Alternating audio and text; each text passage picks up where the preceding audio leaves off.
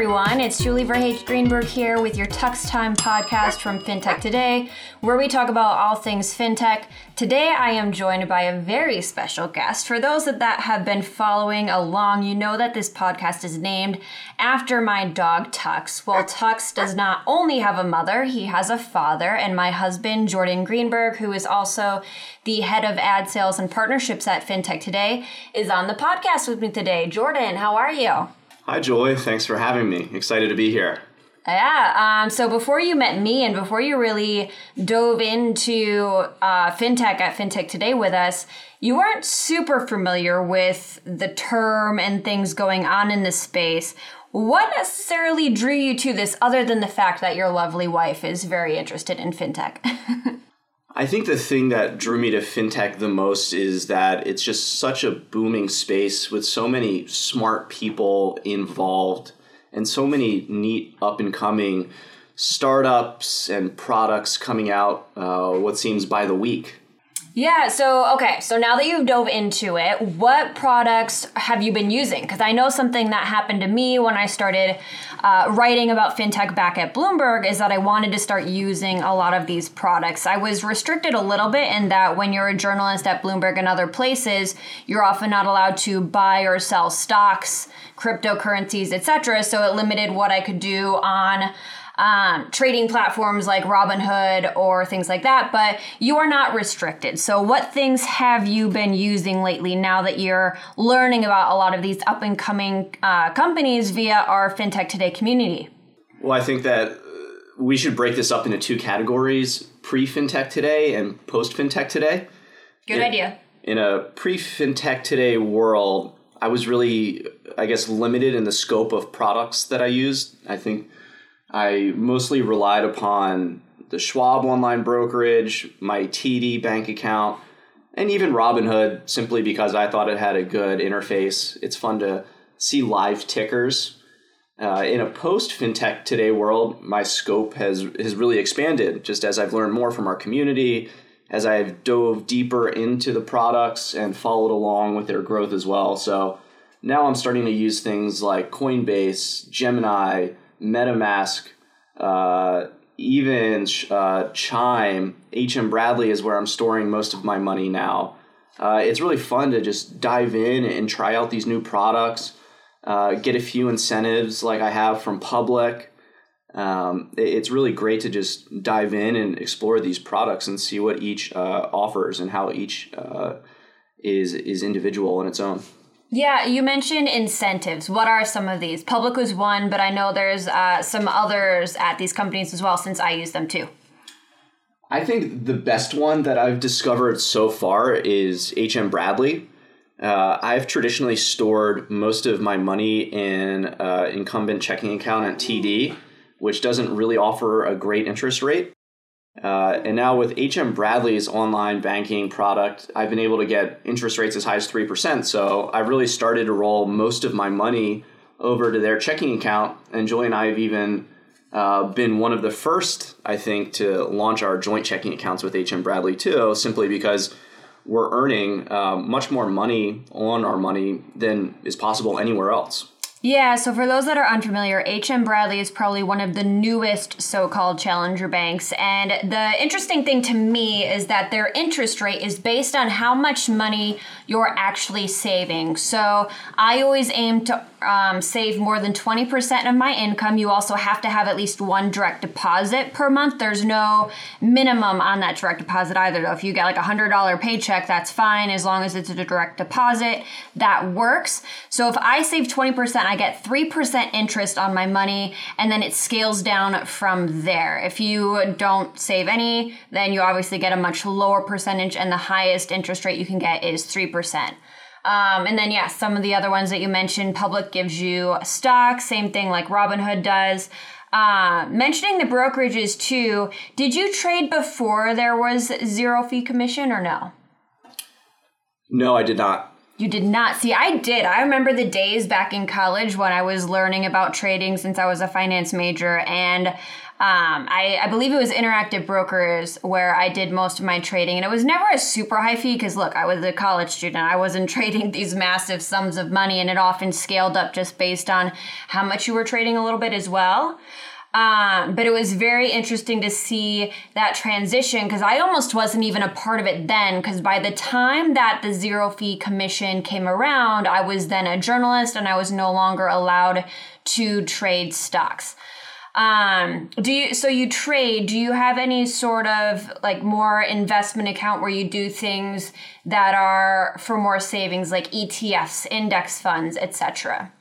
I do. I use my Schwab account for the ETFs and the index funds, the things that I'm thinking like long-term growth with. Okay, got it. Cool. No, I think there's so much going on. And one of the new things that has popped up, and you actually wrote about this in a recent piece for our premium subscribers, is what's called NFTs. And the brilliant thing for you is that I've been in fintech for a long time, and I don't know much about these either because it's a new phenomenon. So you're right there with the rest of us learning about what an NFT is. Can you explain that for me? Like, first, what does NFT even stand for? Sure. NFT stands for non-fungible token. In another way of putting that, a non-fungible token is effectively the process of minting a piece of art or a digital asset and really creating a one-of-one or a limited batch of product. It's effectively assigning scarcity to an online digital asset. That could be a piece of art. It could be a GIF. We've seen that pieces of land in an Ethereum blockchain world have actually sold online digital tokens, NFTs. It's really endless, the possibilities that NFTs can play in this ever-expanding metaverse.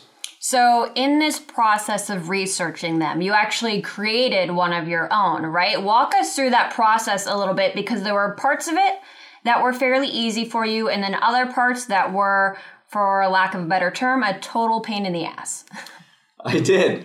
I think, I'm a curious person, and I had been reading a ton about NFTs because they were getting a lot of coverage in the fintech space. But one thing I hadn't seen was anyone really do like a detailed walkthrough and illustrative guide towards the process of creating an NFT, minting an NFT, and then packaging one for sale. So I did a bunch of research and created my own. And like Julie said, I published it for our premium audience, and it was really eye-opening. I think one of the cool things was just the creative process, letting myself think about something that might actually attract a broad audience and something that was relatable, which was a lot of fun. I wanted to do something that brought everyone back to a certain point in time. So I drew what I call the big S. I think that's something that all of us have done in elementary school, so it's really relatable. And then I think after creating the product and settling on a final version of it, I moved on to what is known as the minting process. I describe this as where the magic happens. So in this process, what you effectively do is actually create the token that goes along with your online digital asset. In my case, I created a GIF. So I had to go to a number of different sites, all of which I located through my good pal Google. I had to upload my GIF, and from there you can begin the minting process, the first step of which is creating an online store. This isn't like the traditional store in a sense. It's not like I just open up a website and I can begin selling things right away. In this process of creating a store, what you actually do is create the smart contract that goes along with your digital asset. The frustrating thing about this process, however, is that you have to pay what is known as a gas fee. This is one of the things that was frustrating to me as a creator, in this new economy. A gas fee is largely based on the number of people that are actually trying to create or use and utilize the Ethereum blockchain. So I got gas fee prices that ranged anywhere from $100 to nearly $2,000 or just over one Ethereum coin.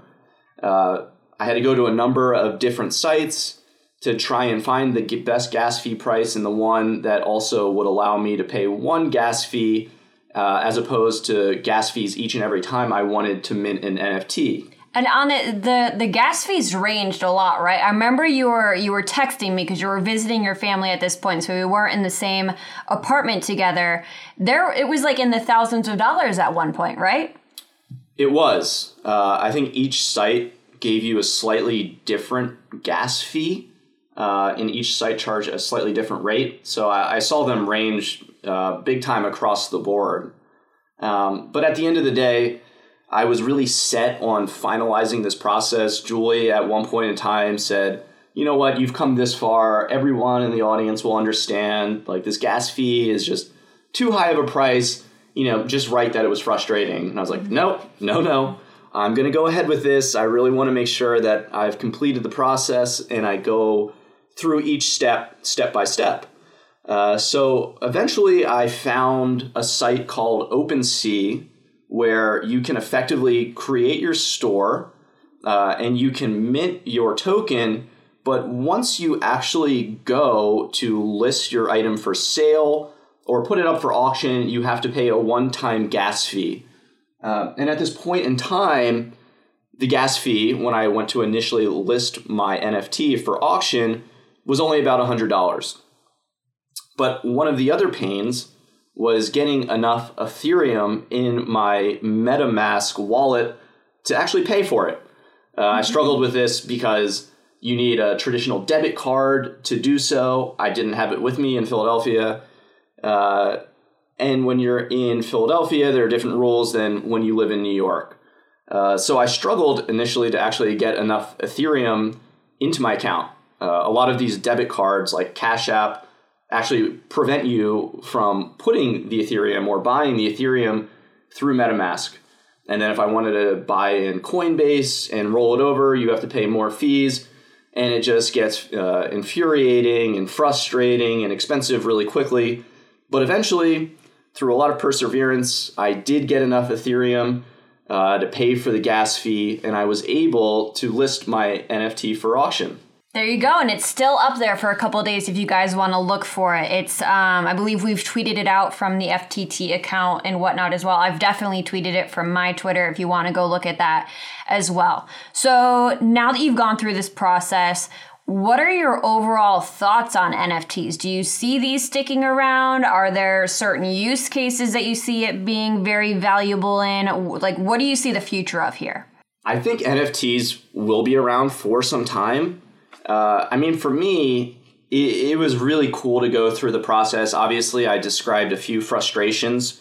But I think that, and I wrote about this in my piece, NFTs are fairly relatable to the SPAC phenomenon. We've seen NFTs created by guys like Logan Paul and the artist Beeple that have sold for upwards of $50 million. I'm not in Logan Paul's case, but people sold one at Christie's auction for $69 million. That's pretty amazing. For a phenomenon that's so new, being able to generate that type of income and become the third most valuable living artist is pretty amazing. It was my hope that I would become the fourth. Side note.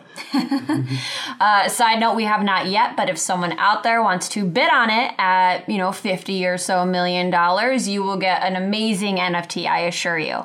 I think that makes a lot of sense, though, a way to, in the art world, get a piece of art as an NFT or something like that. And you bring up a good point with the SPAC trend, the special purpose acquisition vehicles, in that one of the reasons that Beeple's piece did so well is that Christie's and others did incredible marketing for it, right? A key to the SPAC trend as well is having these amazing people behind it, like Chamath Palihapitiya, celebrities like Shaq has a SPAC, DJ Khaled has a SPAC, Jay-Z. Getting those people to promote it is huge. I mean, that's one of the big ways that they're actually going to gain traction and gain investors in order to go out and acquire another company at some point, hopefully.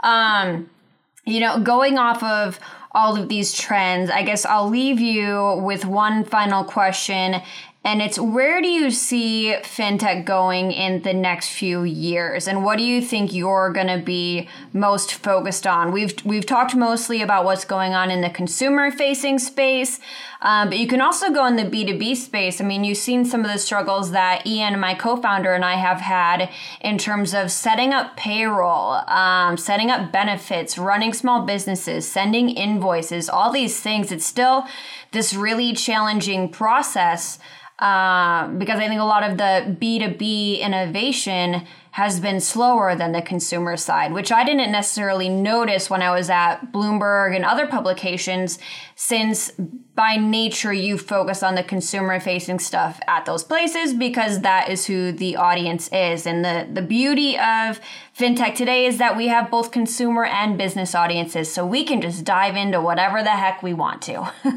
Yeah, I think that, again, there are two ways to answer this question, the B2B and more consumer-oriented product. Just to touch on the consumer stuff real quickly, I think that the interesting thing about fintech is that the power of it is almost limitless at this point in time.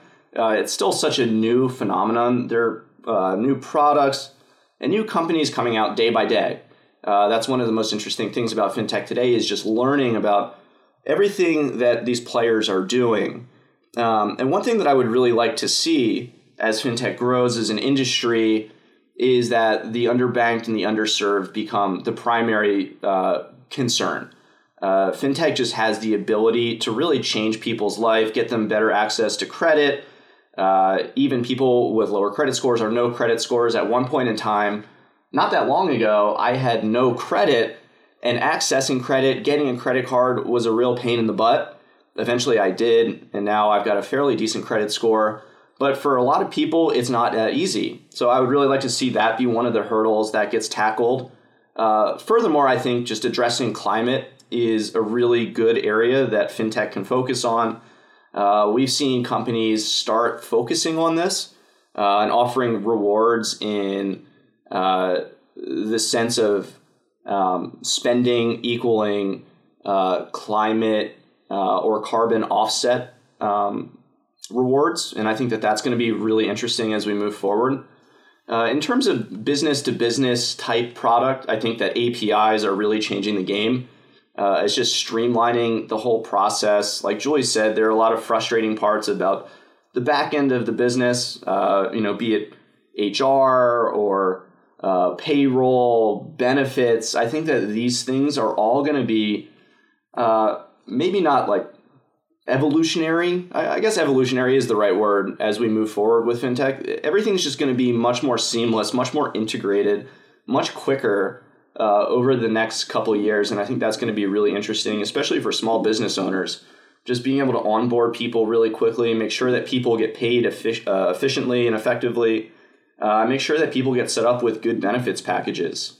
Yeah, our friend Nick Milanovic from Google sends out a newsletter, and he always has a quote of the week. And the one that came out this morning, today is Friday, March 19th, really hit home for me on a lot of these things because it's something I've tried to explain for a while, and I've never come up with the exact right phrasing. But I think Balaji, former Coinbase executive and Andreessen employee, put it really well on Twitter the other day. Imagine that when you sent an email, it was printed out, delivered by Pony Express, and then scanned on the other side.